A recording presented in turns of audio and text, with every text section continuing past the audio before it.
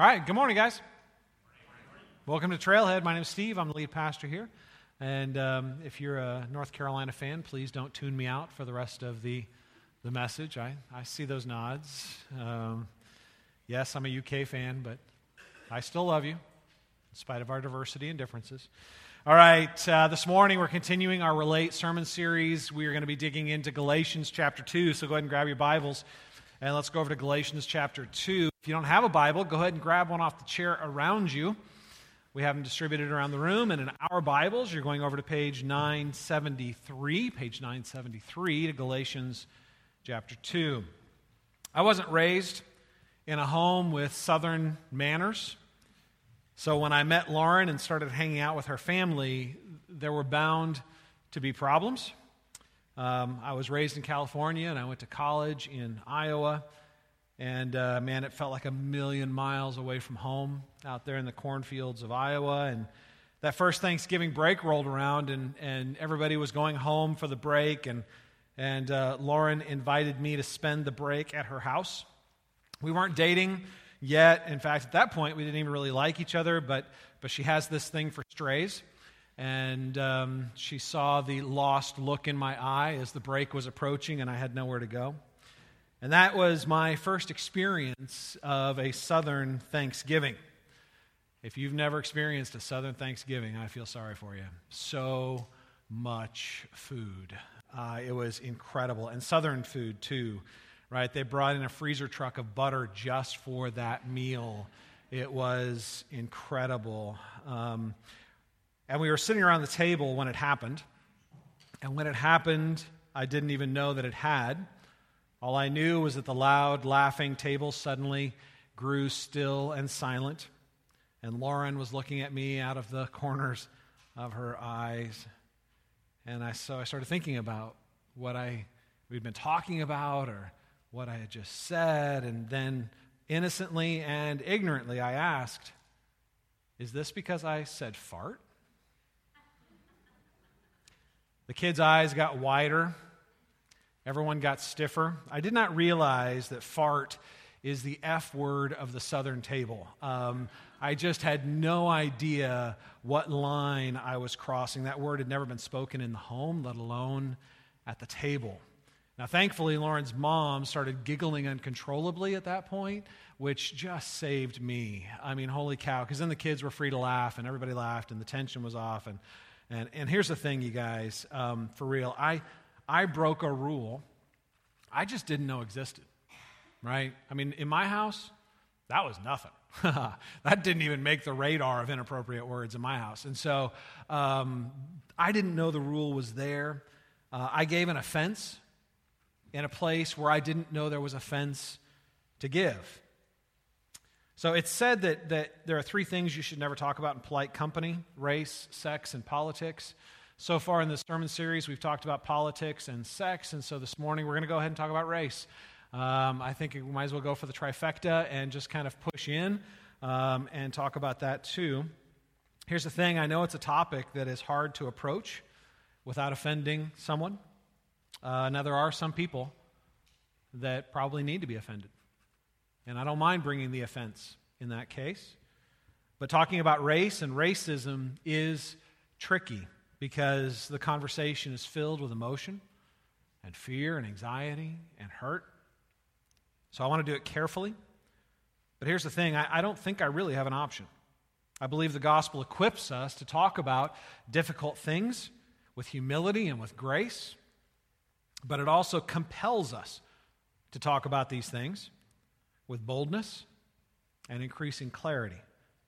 Not only does it give us the ability to talk about this stuff, but it gives us a mandate to do so.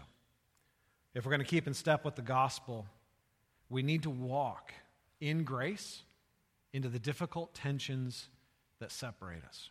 So let's take a look at our text, and then we're going to dig in, all right? So we're going to Galatians chapter 2, verses 11 through 14, starting in verse 11. "But when Cephas came to Antioch, I opposed him to his face because he stood condemned.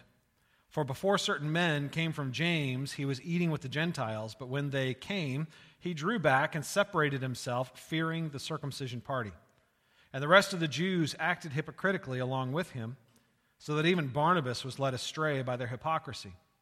But when I saw that their conduct was not in step with the truth of the gospel, I said to Cephas before them all, if you, though a Jew, live like a Gentile and not like a Jew, how can you force the Gentiles to live like Jews? The word of the Lord. All right, notice that this confrontation, even though it's in a letter that was written to the Galatians, Paul is talking about something that occurred in Antioch. And so I just want to give you a little bit of background on Antioch because it's important for the context.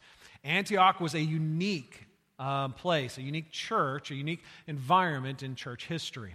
So the book of Acts, talk about that for a moment. The book of Acts is the book of history in the New Testament. So when you read the book of Acts, it begins with the resurrection of Jesus, and it goes all the way through Acts 28, which is Paul basically going to Rome, being delivered into the hands of the Romans, and it ends totally open-ended. In fact, one of the organizations we're part of is called Acts 29. And the reason is because we believe we're actually living out the 29th chapter of the book of Acts. We're still living out this history. That the mandate given in Acts chapter 1 is still relevant to us today. So in Acts chapter 1, Jesus has just risen from the dead.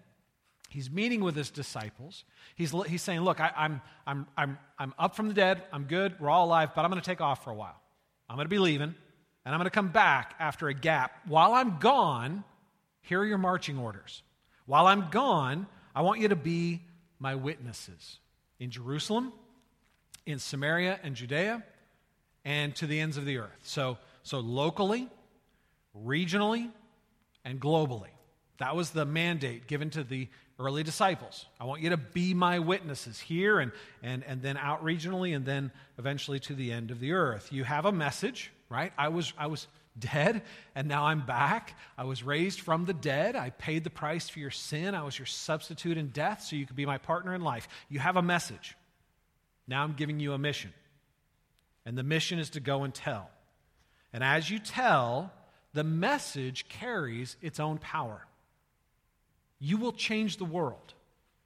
Not because you're smart enough or clever enough or political enough or organized enough. You will change the world because the message carries its own power.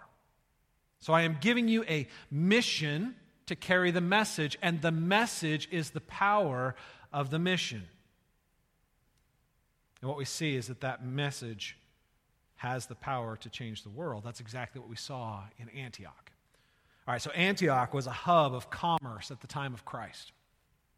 It was the hub of the spice trade. The Silk Road ran right through there. The Persian Royal Road passed right through there. It is where the West and the Far East met. It is where commerce took place, where goods were traded, where people made money. And as a result, the city itself was very diverse. There were tradesmen from all over the world that came to Antioch because there was money to be made. And so they needed to be there at the hub in order to carry the business or to work with their home development or whatever it was, right? They settled there. But here's the thing. They weren't a melting pot, right? That's a language we use in America. They weren't a melting pot, right? In a melting pot, everything gets boiled to the point where they just become one thing, kind of like southern green beans, right? I mean, it's just melted to the point of almost being all liquid, right? They weren't a melting pot. They were more like a tossed salad, right? They were all together, but they kept their unique identities. So it was a very diverse culture, but that diversity stayed unique and separate. The people that were in that city, while they spoke the common language of commerce, which was Koine Greek, very much like English today, it was the common language of business, they still kept their separate languages. They're different dietary practices, they're different forms of dress, they're different cultures, they're different religions. And they came around. What brought all these different groups together was the commonality of commerce. It was money. Money was the center. That's why they were there. If there was no money to be made there, those people wouldn't have been there. They would have stayed in their more homogenous cultural centers where people looked like them and spoke like them and dressed like them and worshiped like them, right? And so they were there. But the only place they really had commonality was in the exchange of business. So in Acts chapter 11, a report comes to the elders in Jerusalem about something remarkable that's happening in Antioch. A new church was being formed in Antioch that was unlike any that had ever been experienced. And so they sent Barnabas, one of the leaders in the church, to go check it out. Now, up to this point, the church was primarily Jewish. So first year, they just stayed in Jerusalem. And the church exploded in Jerusalem with Jewish believers.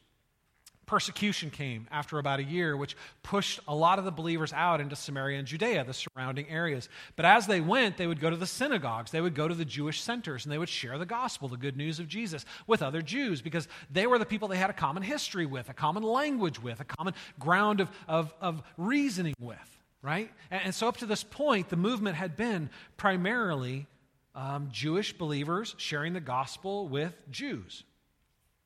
In Antioch, the church broke out of its Jewish cocoon, and an amazing new thing was born. In Antioch, you see a genuinely diverse group of believers, culturally diverse, racially diverse, linguistically diverse, all coming together around a new center. The center that drew them now wasn't commerce, it wasn't money, it was faith in the risen Christ. And now that they have a new center, they have a new identity that pulls them together. In Acts chapter 13, Paul and Barnabas are actually sent out from the church in Antioch to begin their first missionary journey. And so right now what we're seeing is this transition. Jerusalem used to be kind of the mother church, the most important church. It's shifting. Antioch is becoming the new center of Christianity. Antioch is going to become this new hub from which everything moves out. And in Antioch, in Acts 13, we get a description of the leaders. And it's really a diverse list. You've got Barnabas, who is a Hellenistic Jew, so he is racially a Jew, but he was raised in a Greek environment. So he speaks Greek and he thinks like a Greek. He was educated in the Greek system. He was a Hellenistic Jew. You had Paul, who was a Jewish Jew. I mean, that guy was raised in Jerusalem. He was taught by the best Jewish leaders. He was a Pharisee of the Pharisees, a Jew of the Jews. He thought Jewishly. He was shaped by a Jewish sense of tradition and culture. There was Simeon, who was called Niger. Now, Niger is the Latin word for black or dark. Now, I want to just set the stage a little bit. Up to this point, there aren't any white people in this scenario. A lot of times we have this way of looking back and thinking about Paul as kind of this white guy and all these, we think in terms because we're used to seeing our race. And so up to this point, these were Middle Easterners, right? They're olive-skinned. It's going to be a while yet before the gospel reaches out to the Anglo-Saxons and what we consider the white people, right? So when they call Simeon, they nickname him Niger. What that means is they were all darker skinned, but he was very dark. So he was somebody who was very dark-skinned. And then you have Lucius of Cyrene. Cyrene is on the northern side of Africa. It would be modern-day Libya. So you had an African on the leadership team. You had Manaen, who specifically it said he was a member of the court of Herod and a friend of Herod. Now, Herod Antipas was not the nicest guy. He's the guy who beheaded John the Baptist. He's the one who had that kind of perverted dance thing with it. I mean, he wasn't a nice guy. Nobody liked him. But what this tells us about Manaen is that he was raised with wealth. He was part of being the upper crust. This guy was raised around money and had money. This guy's friends were the shakers and the leaders of the political scene. They had influence, they had money, they had power. So Manaen, we don't know his race, but we do know that he wasn't part of the working class. He wasn't in this city because he was a tradesman in need of trade. He was somebody who came from a different socioeconomic scale. He was somebody who was very wealthy. So here's the thing. This is a diverse leadership team, and it reflected a diverse church. And as a result, people didn't know what to call them. And I'm not talking about Christians. I'm talking about people in the community, like people who lived in Antioch, unbelievers, because they weren't Jews, so they couldn't call them a Jewish sect. They weren't Gentiles. They weren't Africans. They weren't Romans. They were this thing they had never seen before. So they started calling them Christians. It was the first time that term had ever been used. And it was given to them by the unbelievers of the community. They didn't adopt it themselves. The unbelievers in the community were trying to find a way to categorize them because they were unlike anything they had ever seen before. They were this group of people that had a new center, and it wasn't money. And they all talked about this guy named Christ. That seemed to be what brought them all together, and so they called them Christians. Antioch was the first place that this kind of crazy diversity grew out of the gospel. But it was not the last. It was new and beautiful and remarkable and a true sign of the kingdom. Like when people saw it, they were amazed. When people saw it, they were like, what, who are these people? What are they about? So much so that they had to try to find a category to even fit them, so they created an entire new category. They were a sign, a true sign of the kingdom. It was beautiful, but it was fragile. You can imagine how much tension would exist in a culture like this, in a group like this. They're sitting down and sharing meals together. They speak different languages. They wear different clothing. They have different eating habits. They came from different backgrounds. They don't understand each other. They often mistrust each other because of their racial and cultural backgrounds. And yet here they are coming around the table of Christ, having to look at one another and have conversations with one another. It took a tremendous amount of humility. A tremendous amount of grace-motivated curiosity where they learned about each other and had conversations and broke down some of their preconceived prejudices and ideas. It was a beautiful thing, but it was a fragile thing. And by grace, they pushed into that tension and experienced joy. The gospel enabled them to navigate the tension and find unity. So this helps us understand the tension in our passage. This is going to help you understand why Paul freaks out a little bit, okay? So verses 11 and 12. So when Cephas is Peter, the apostle Peter, came to Antioch, I opposed him to his face. That's strong language. Why did he do that? Because he stood condemned. For before certain men came from James, he was eating with the Gentiles. But when they came, he drew back and separated himself, fearing the circumcision party. So Peter came to Antioch to check out what was happening. And while he was there, he was eating with the Gentiles. He was having a shared meal with all the believers. Now, remember, Peter had already been told by God it was cool. Right? Peter had that vision of a blanket coming down from heaven filled with all kinds of animals, many of them unclean. And the Spirit of God said, rise up and eat, man. Pulled pork, you need this. This is really good, right? It's not off limits anymore, right? Dig in, man. Pork steak, yes, right? And so Peter did. Peter had his theology adjusted by a vision of God. He was no longer bound by the dietary restrictions of the Old Testament. He was freed by grace, right? So when he got to Antioch, he's sitting at the table, feasting with the Gentiles. Now, there was probably tension in his heart. Because think about it, he had been raised in a Jewish environment shaped by a Jewish culture. He had been taught to despise unclean foods and to despise the people who ate them. There was probably a part of his heart that was sitting there while he had the freedom. He knew he had the freedom to consume that was like a little bit tense in the process. Like this was new. It tasted really good. But this is not how I was shaped. There was an identity piece here, a culture piece. This is what used to make me important. This is what used to set me apart. This is what used to define my group, or these dietary restrictions. But it's not what defines me now. Because I'm a new creature in Christ. I'm no longer defined by my past racial and cultural shaping. I am now defined by my faith in Jesus. Then Jews show up from Jerusalem. And they said they were Jews from James. James was the leader of the Jerusalem church. And so by showing up and saying they were from James, it was kind of like they were pushing their resume across the table. Like, hey, we're kind of important. You should pay attention to us. There might have been a little bit of posturing on their part because they were feeling a little threatened. There was diminishing of the church in Jerusalem and a rising of the church in Antioch. All the influence and power, and people used to look to them and come to them for answers. All of that was shifting. The center of Christianity was moving to Antioch, and there was a diminishing of their influence and power. So they may have been coming in a little defensive, definitely looking for a little bit of influence. Now, it never says they said anything, but they came in and they exerted a subtle pressure.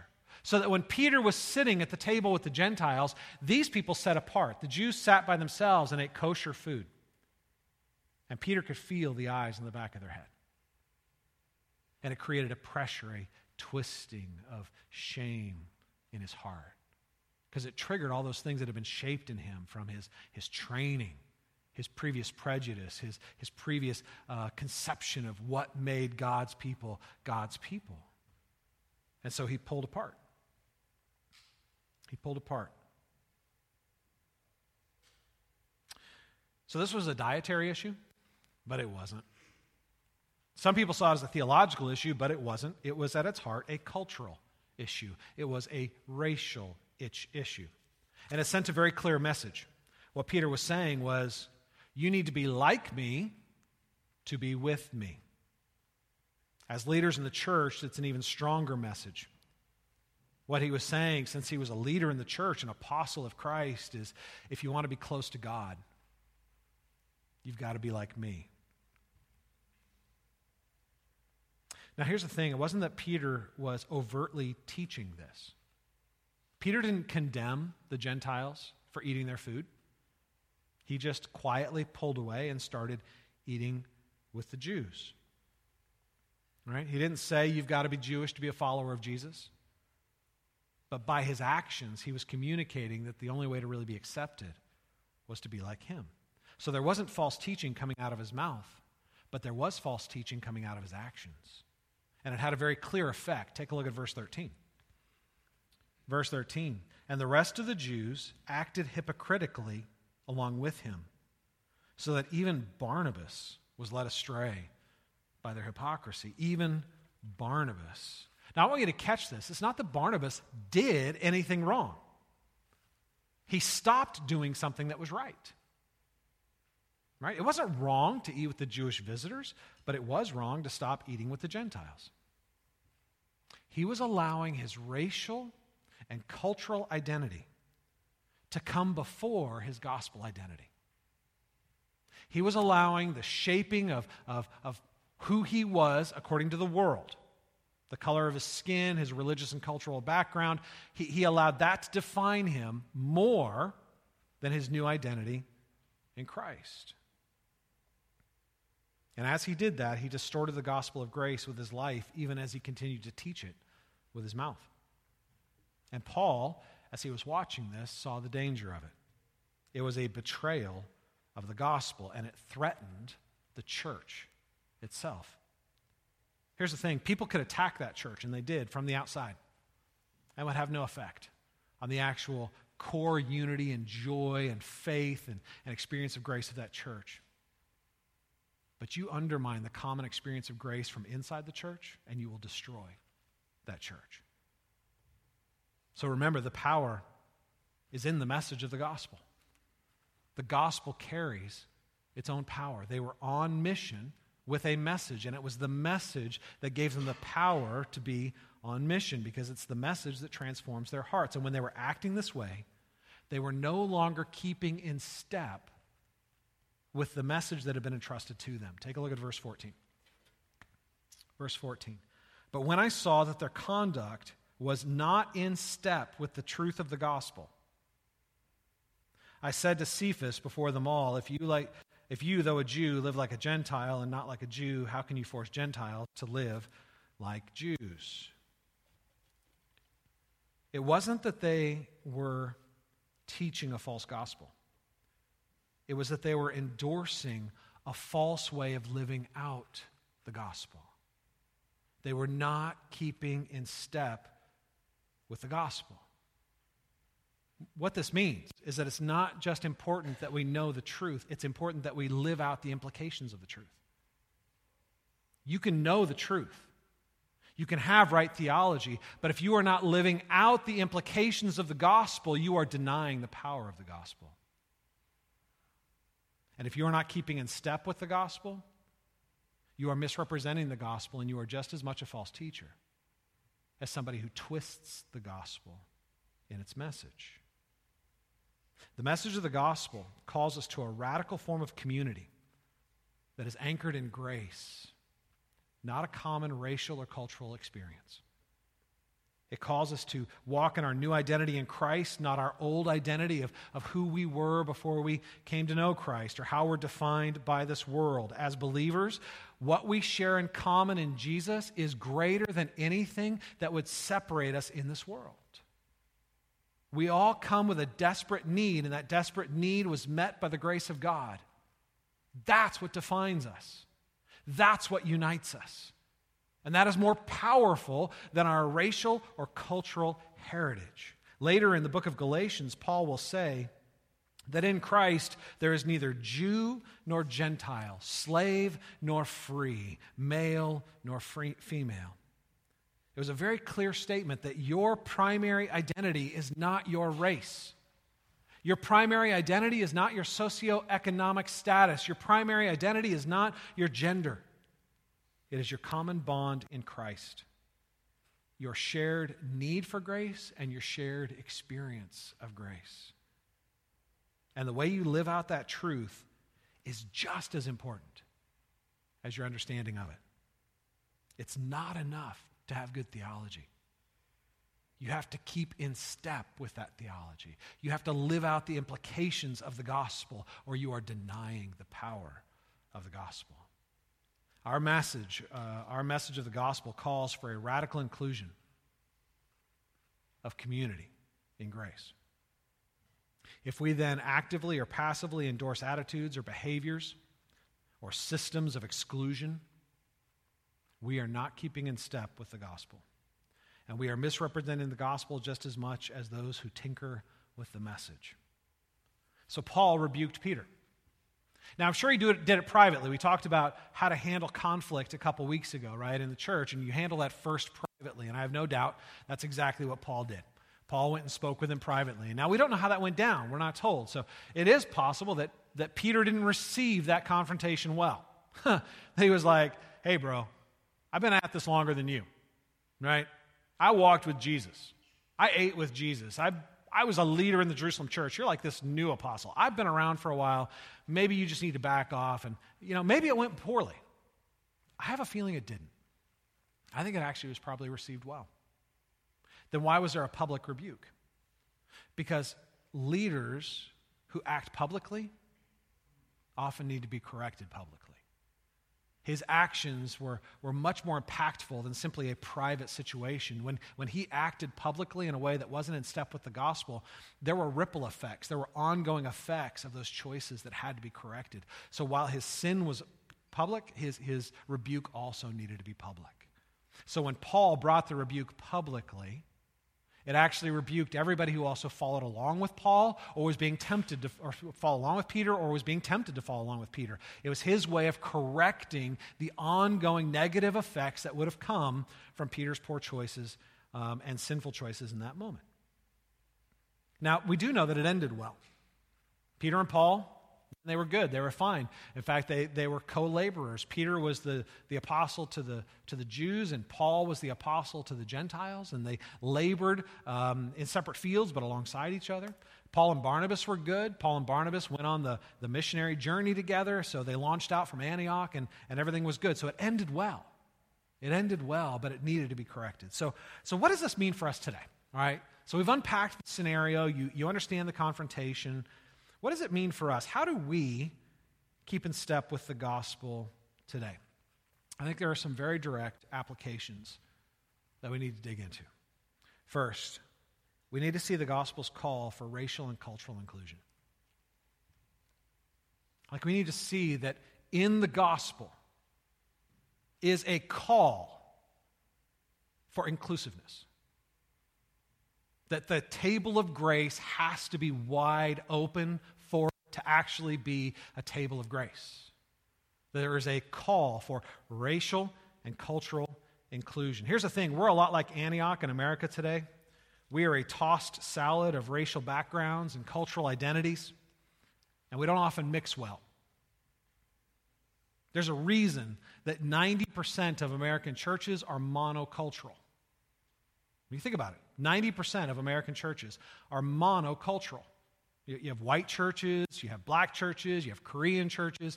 90% of American churches are monocultural. And some of you might be like, well, what's wrong with that? If everybody's happy, what's the big deal?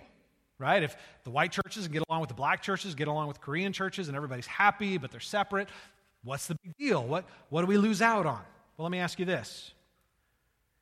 What would have happened in Antioch if they had formed 6 different churches instead of 1? What would have happened in Antioch if you had formed a Libyan church and Hellenistic Jewish church and a Jewish church and a Cyrenian church. You know what I'm saying? Like each one, so that they all kind of looked like each other, had the same background, dressed like each other, had the same language. What would have happened? Two things. The first is that they no longer would have been a clear sign of the kingdom to the surrounding culture. Unbelievers would have looked at that and said, well, okay, that's what we would do. That's how we would handle things. There would be nothing in that would fundamentally challenge their worldly understanding of what makes people valuable. So yeah, you have your culture, you stay over there, I don't want you anyway. I got my culture, I'll stay over here because we're all better than you anyway, right? There's no indication in that there's actually a kingdom of inverse values invading the world. They stop being a sign of the kingdom, and as a result, they would stop having power on mission. People were curious about the Antioch church because it was unlike anything they'd ever seen before. It made them really uncomfortable, but while it made them uncomfortable, it also made them curious, like, what in the world is this thing that is so different? It is something that is so different that it's kind of a taste of heaven. If they had not fought through to be unified in their diversity, they would not have demonstrated the radically inclusive nature of grace. The second thing that would have happened is they would have been impoverished by their lack of diversity. They would not have been pushed to grow out of their limited cultural and racial identities into their identity in Christ. Peter would have never been confronted. And you're like, well, that's not a bad thing. That would be a good thing. It would avoid conflict. Well, let me ask you something. Do you think Peter grew as a result of that confrontation? Do you think Peter was, in fact, better having gone through it than not? I think Peter was probably thankful for that confrontation. You know why? Because it helped him identify areas of racial and cultural prejudice in his own heart that were limiting him from growing into his identity in Christ. They were actually limiting him from growing into the freedom of grace. He came out of that confrontation more anchored in his identity in Christ, which means he was able to feast more fully on the joy of the kingdom. You guys, growing often hurts.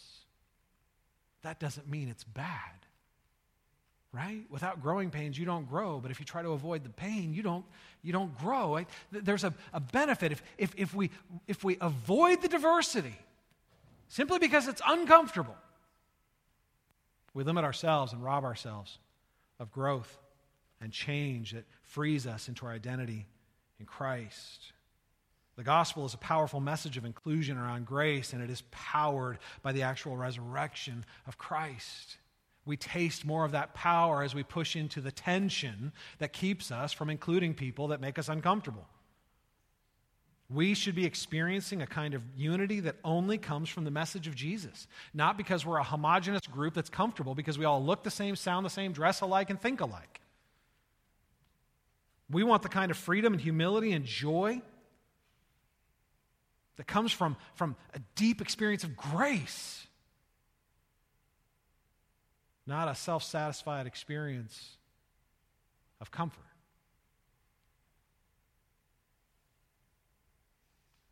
So, if we're satisfied with the 90% American church rule and just stay monocultural and not try to push into it and not see that this is a natural outgrowth of the gospel, we will rob ourselves of the power of the witness. We will make ourselves less effective in our culture, in our time, sharing the gospel, the good news of Jesus with others, and we will rob ourselves of a deeper experience of joy in the gospel. Because we will rob ourselves of the growth opportunities we need to push more deeply into our identity in Christ. Secondly, we need to push into the gospel's power to have racial and cultural conversations. The gospel calls us to humility. That was the first message in this series. If you remember way back when, we talked about the parable in which the tax collector and the Pharisee went up to the temple and pray, and the tax collector just stood there beating his breast. God, be merciful to me, a sinner. It was a desperate, humble plea for grace, and he went home justified by God. He asked for grace, he received grace, he was transformed by grace. And we talked about how God gives grace to the humble, but he resists the proud. No matter how moral they are, no matter how religious they are, no matter how much they have their act together, God gives grace to the humble, but he resists the proud. The outgrowth of that, we talked about this, was that we grow to be quick to hear, slow to speak, and slow to anger. Quick to hear. When we're in relationship or pushing into the tension of relating with somebody we don't understand. Quick to hear. What is your experience? What is life like from your perspective? How is your life different from mine? How is your perspective different from mine? It makes us curious learners. If you're quick to hear, it means you are quick not to speak. You're slow to speak. Right? So you're not putting your interpretation of them on them before they have the opportunity to speak for themselves. You're not taking all of the stuff you've learned from your favorite talk show speaker and political pundit and putting it on them and defining them before you even ever have an opportunity to learn from them. No, you're quick to hear, slow to speak, and slow to anger. Slow to anxiety, slow to fear, slow to that tension of your heart that closes you down and makes you defensive and puts you in a posture where you have things to defend, and as a result, you can't learn anything. The gospel should change the way we relate with people that are different from us. You guys, I was raised in the Pacific Northwest in California. I was all over California, but my elementary and middle school years were up in the Pacific Northwest, about 4 hours north of San Francisco, which is still 4 hours south of Oregon. California's very, very long. And so I was up there in kind of the redwood fishing country. Here's the thing. The Pacific Northwest is one of the widest regions in the United States. And there are historical reasons for that. There are reasons that is true, and I'm not going to unpack that. But it is one of the widest regions. It has the least amount of diversity. So there weren't thriving pockets of African American people for me to interact with. I was raised in a white environment by a white family, and that shaped me in ways I didn't understand. You just come to see the world from a very specific perspective. Later, I moved to San Diego. And in San Diego, there was a much greater level of diversity. And so I started interacting with people from different racial and cultural backgrounds. And I actually developed friends with people who were Mexican or African American, and I started interacting with them. But here's the thing. That doesn't mean I actually grew in actual understanding. You can be side by side with people from different racial and cultural backgrounds and have no greater understanding of their way of viewing the world. Just because you have a black friend doesn't mean you understand what it means to be black in America, right? Just because you are around different cultures doesn't mean you've actually humbled yourself to learn from those different cultures. That's where I was coming out of that time.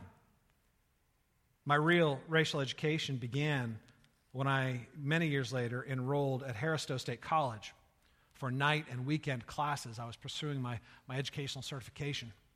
Some of you have heard of Haristo State College. It is right over in St. Louis. It is a historically black college university. And when I attended, in many of my classes, I was literally the only white guy. I was in a room of African Americans, and I was the only white guy in the room. And like my first Thanksgiving dinner with Lauren's family, I crossed many lines without even knowing there were lines to cross. I said many things that I regretted saying once I realized how they actually came across. Now, the thing with me is that when I have a question, I ask it.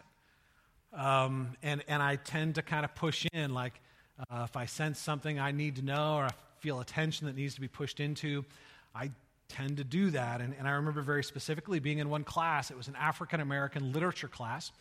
I was the only white student in there. We were studying African American authors writing about the African American experience, right? And in this class, what I found was there was a lament in these stories, in this poetry, that everybody in my class seemed to resonate with but me. There was a sadness and an anger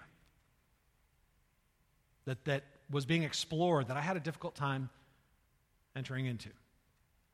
I mean, here's the thing. I'm in this room, and this is my understanding of racial understanding. I'm thinking I'm the son of Irish immigrants on one side and Jewish immigrants on the other. I don't have any slave owners in my history. I was never personally, my family line was never part of that. We're all free. We all can work hard.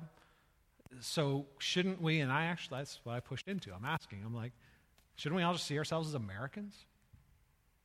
I mean, can't we just be colorblind? Why do we need to make race such a big issue, right?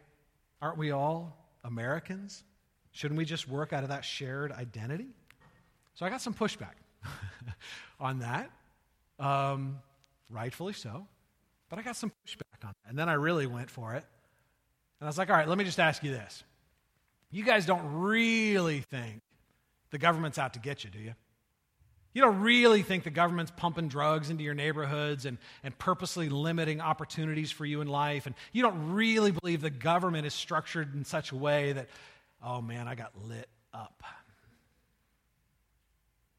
And it was justified.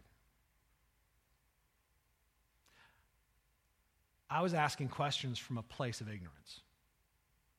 And as a result, I was asking my questions in a way that assumed things that shouldn't be assumed. Thankfully, there were some very humble people in that class who became my friends and took me under their wing and said, look, you seem to be asking honest questions even though they seem ignorant.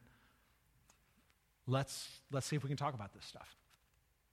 And so, as a result, this is what I learned. We're all Americans, but there are very different American experiences.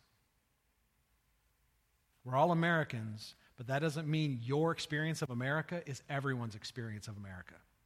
That was the first assumption I was making wrong. That just because I grew up in poverty and I had financial struggles, that somehow I related to the African Americans around me who also grew up in poverty and had struggles. I had a friend who was a large black male, and he shared with me stories that helped me see that he had a very different American experience from me, a normal-sized white guy. And thankfully, he was a good enough friend that he humbly opened up his experience to me so that I could start to see, and he told me stories about his experience. He told me about going into stores and regularly being followed as soon as he showed up.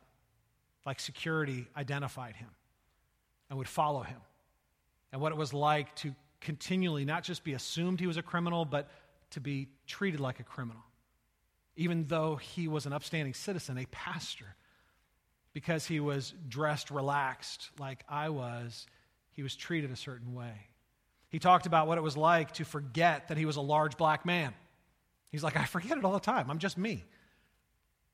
But I'm reminded when I get around someone and they look at me and they have fear in their eyes because they think large black men are dangerous.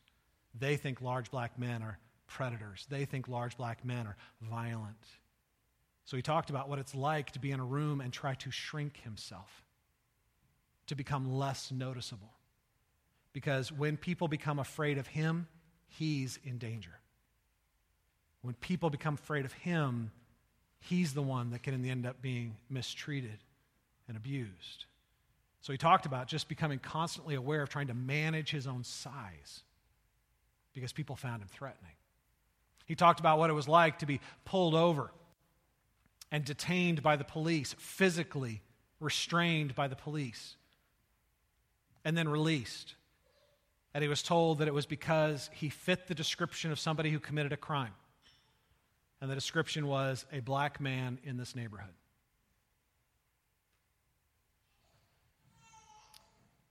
And then he asked me if I really found all of that surprising. He's like, don't you know American history? I mean, really, don't you know?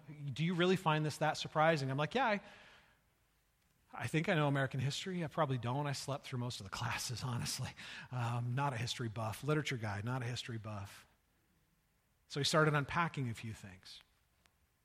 400 years ago, the first slave ships arrived in the colonies. 1619. And for the next 250 years, African Americans were property. There were laws passed during this period of time that would forbid white people from marrying black people, but there were no laws telling white people they couldn't rape black people. And white slave owners regularly raped their black slaves. And that was because the African body became the most valuable commodity in America. Their body was more valuable than the crops they worked on. And they were traded and they were sold. They were worth much more than white indentured servants, because white indentured servants could work themselves out of their servitude. But the black slave, the African slave, was bound to slavery in perpetuity. Africans could be owned forever. And they could produce more slaves. When the U.S. Constitution was ratified, African Americans were declared to be 3/5 human by the government. The government declared African Americans 3/5 human. That lasted until President Lincoln's Emancipation Proclamation in 1863. Followed by the 13th, 14th, and 15th Amendments to the Constitution. So about 150 years ago, time frame, about 150 years ago, legal slavery was abolished. The rights and the responsibilities of the Bill of Rights were for the first time extended to African Americans. They were given the right to vote, but not the freedom to vote. Because simultaneously in 1870, you had the first of the Jim Crow laws passed. Jim Crow laws legalized segregation. So during the Jim Crow era, African Americans were told where they could live, where they could go to school, what jobs they could have, what streets they could walk down, what public restaurants they could eat at, what public hotels they could stay at, what bathrooms they could use. The Jim Crow laws stayed the law of the land until the mid-1950s. It wasn't until the protests of the 1960s that legislation started getting passed that actually pushed for a greater experience of equality, the constitutional rights that had been afforded former slaves or those who had heritage in slavery. You guys, that was only 50 years ago. That was only 50 years ago. And this was my friend's question for me. Do you really think we've become free of all of this systemic racism in 50 years? Do you really think we've become free of 300 years of systemic racism in 50 years? Just because you can't see the system doesn't mean it's not there. Just because you haven't felt the effects because you're white doesn't mean they're not there for those who aren't. You guys, I only knew my experience of America. And I arrogantly and ignorantly assumed that my experience was everyone's experience. You guys, the gospel calls me to humble listening.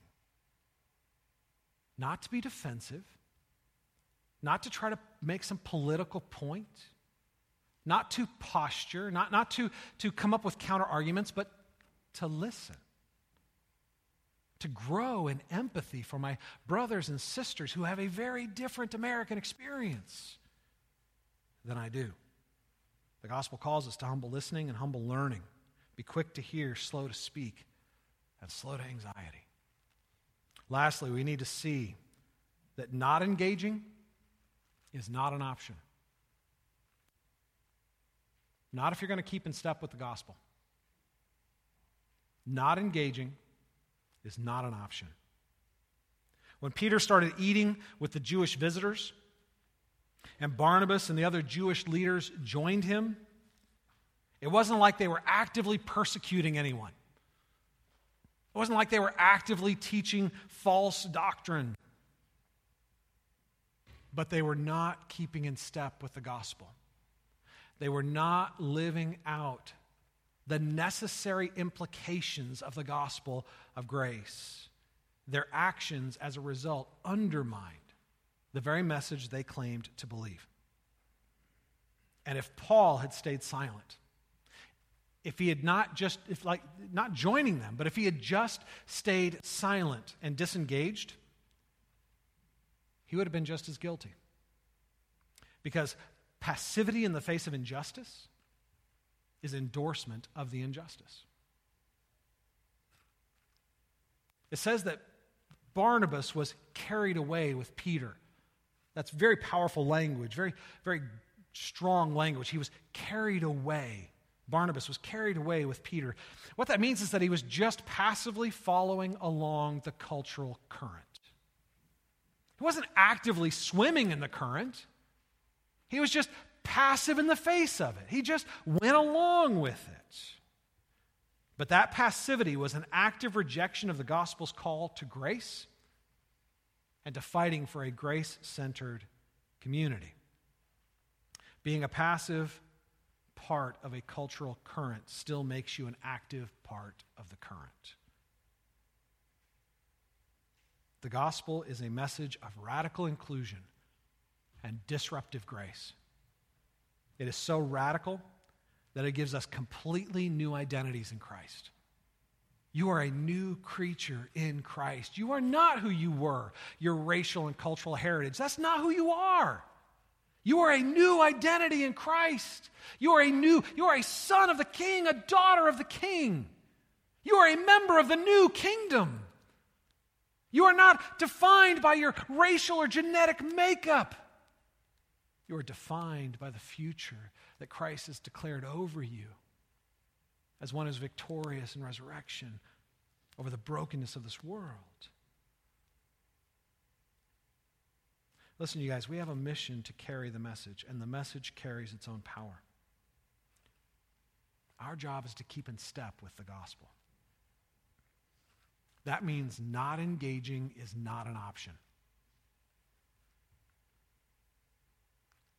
Even though, as white Americans, we may have the privilege to avoid the conversation because it's not forced on us. That's not a privilege shared by most of our African American brothers and sisters. They have to live with this stuff because they're born into it. My friend, man, he didn't choose to have that conversation. He didn't choose to have those experiences. His experience of America is his experience because there are systemic things in place that challenge him every day. We may have the privilege not to enter into that conversation. That doesn't mean we have the gospel freedom not to enter it. Not engaging is not an option. When we choose to exercise our privilege to stay distant and disconnected, to only see our view of reality and not enter into the experience of others, we impoverish ourselves and we diminish the effectiveness of the gospel, which means you are defrauding God of His glory. God has entrusted to us a mission to carry a message, and when we rob that message of its power, we are not honoring the mission.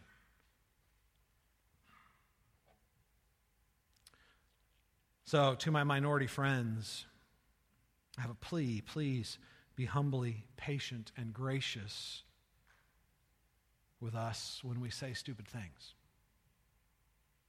when we ask questions in inappropriate ways, when we assume things we shouldn't assume because we haven't learned yet we shouldn't assume them, when we bring offenses that grow from ignorance. I would encourage you to grow in grace by showing us grace.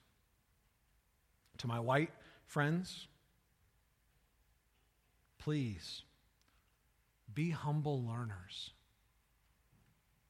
because we have a lot to learn.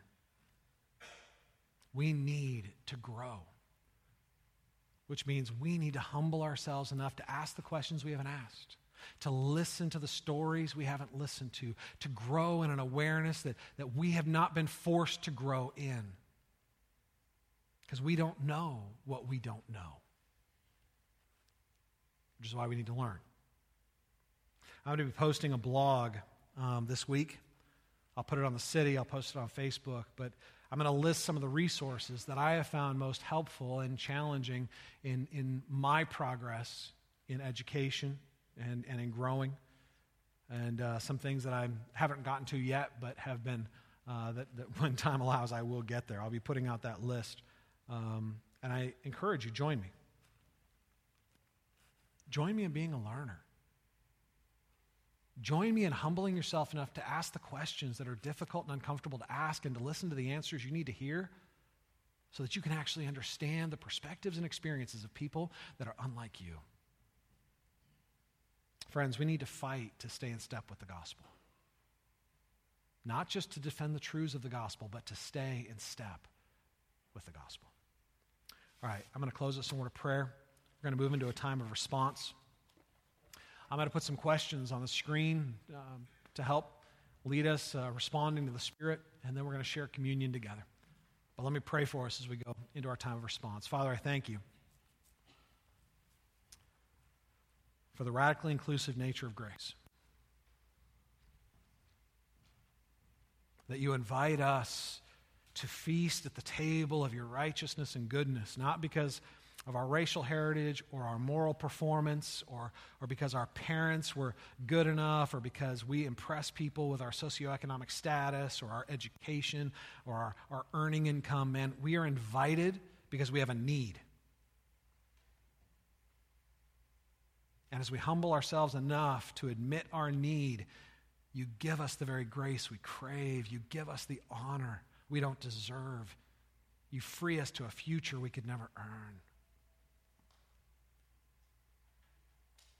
Lord, I pray that you would give us the gift of humility as we receive the gift of grace, that as we humble ourselves to receive it, we will be further humbled to give it, that we will crave a deeper experience of it in community with others who also crave grace, that we will come to see the world through our identity in Christ as new creatures in Christ instead of our old identity of our racial or cultural background. I pray for my friends that, man, their chest is just tight right now because of anxiety or fear, because these are questions that make them uncomfortable. Spirit, I pray that you will give them the grace to push forward in faith, knowing, Lord, that an experience of grace is so much greater than an experience of comfort.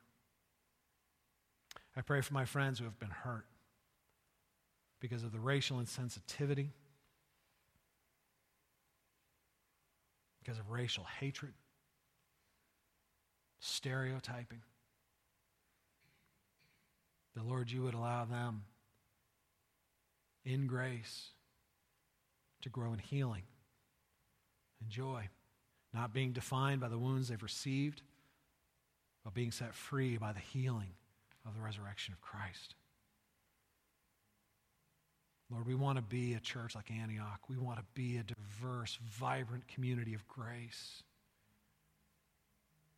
But we need a deeper, more profound experience of grace to be freed to experience it. Spirit, will you do this? You guys take a few minutes and pray. We'll share communion in a moment.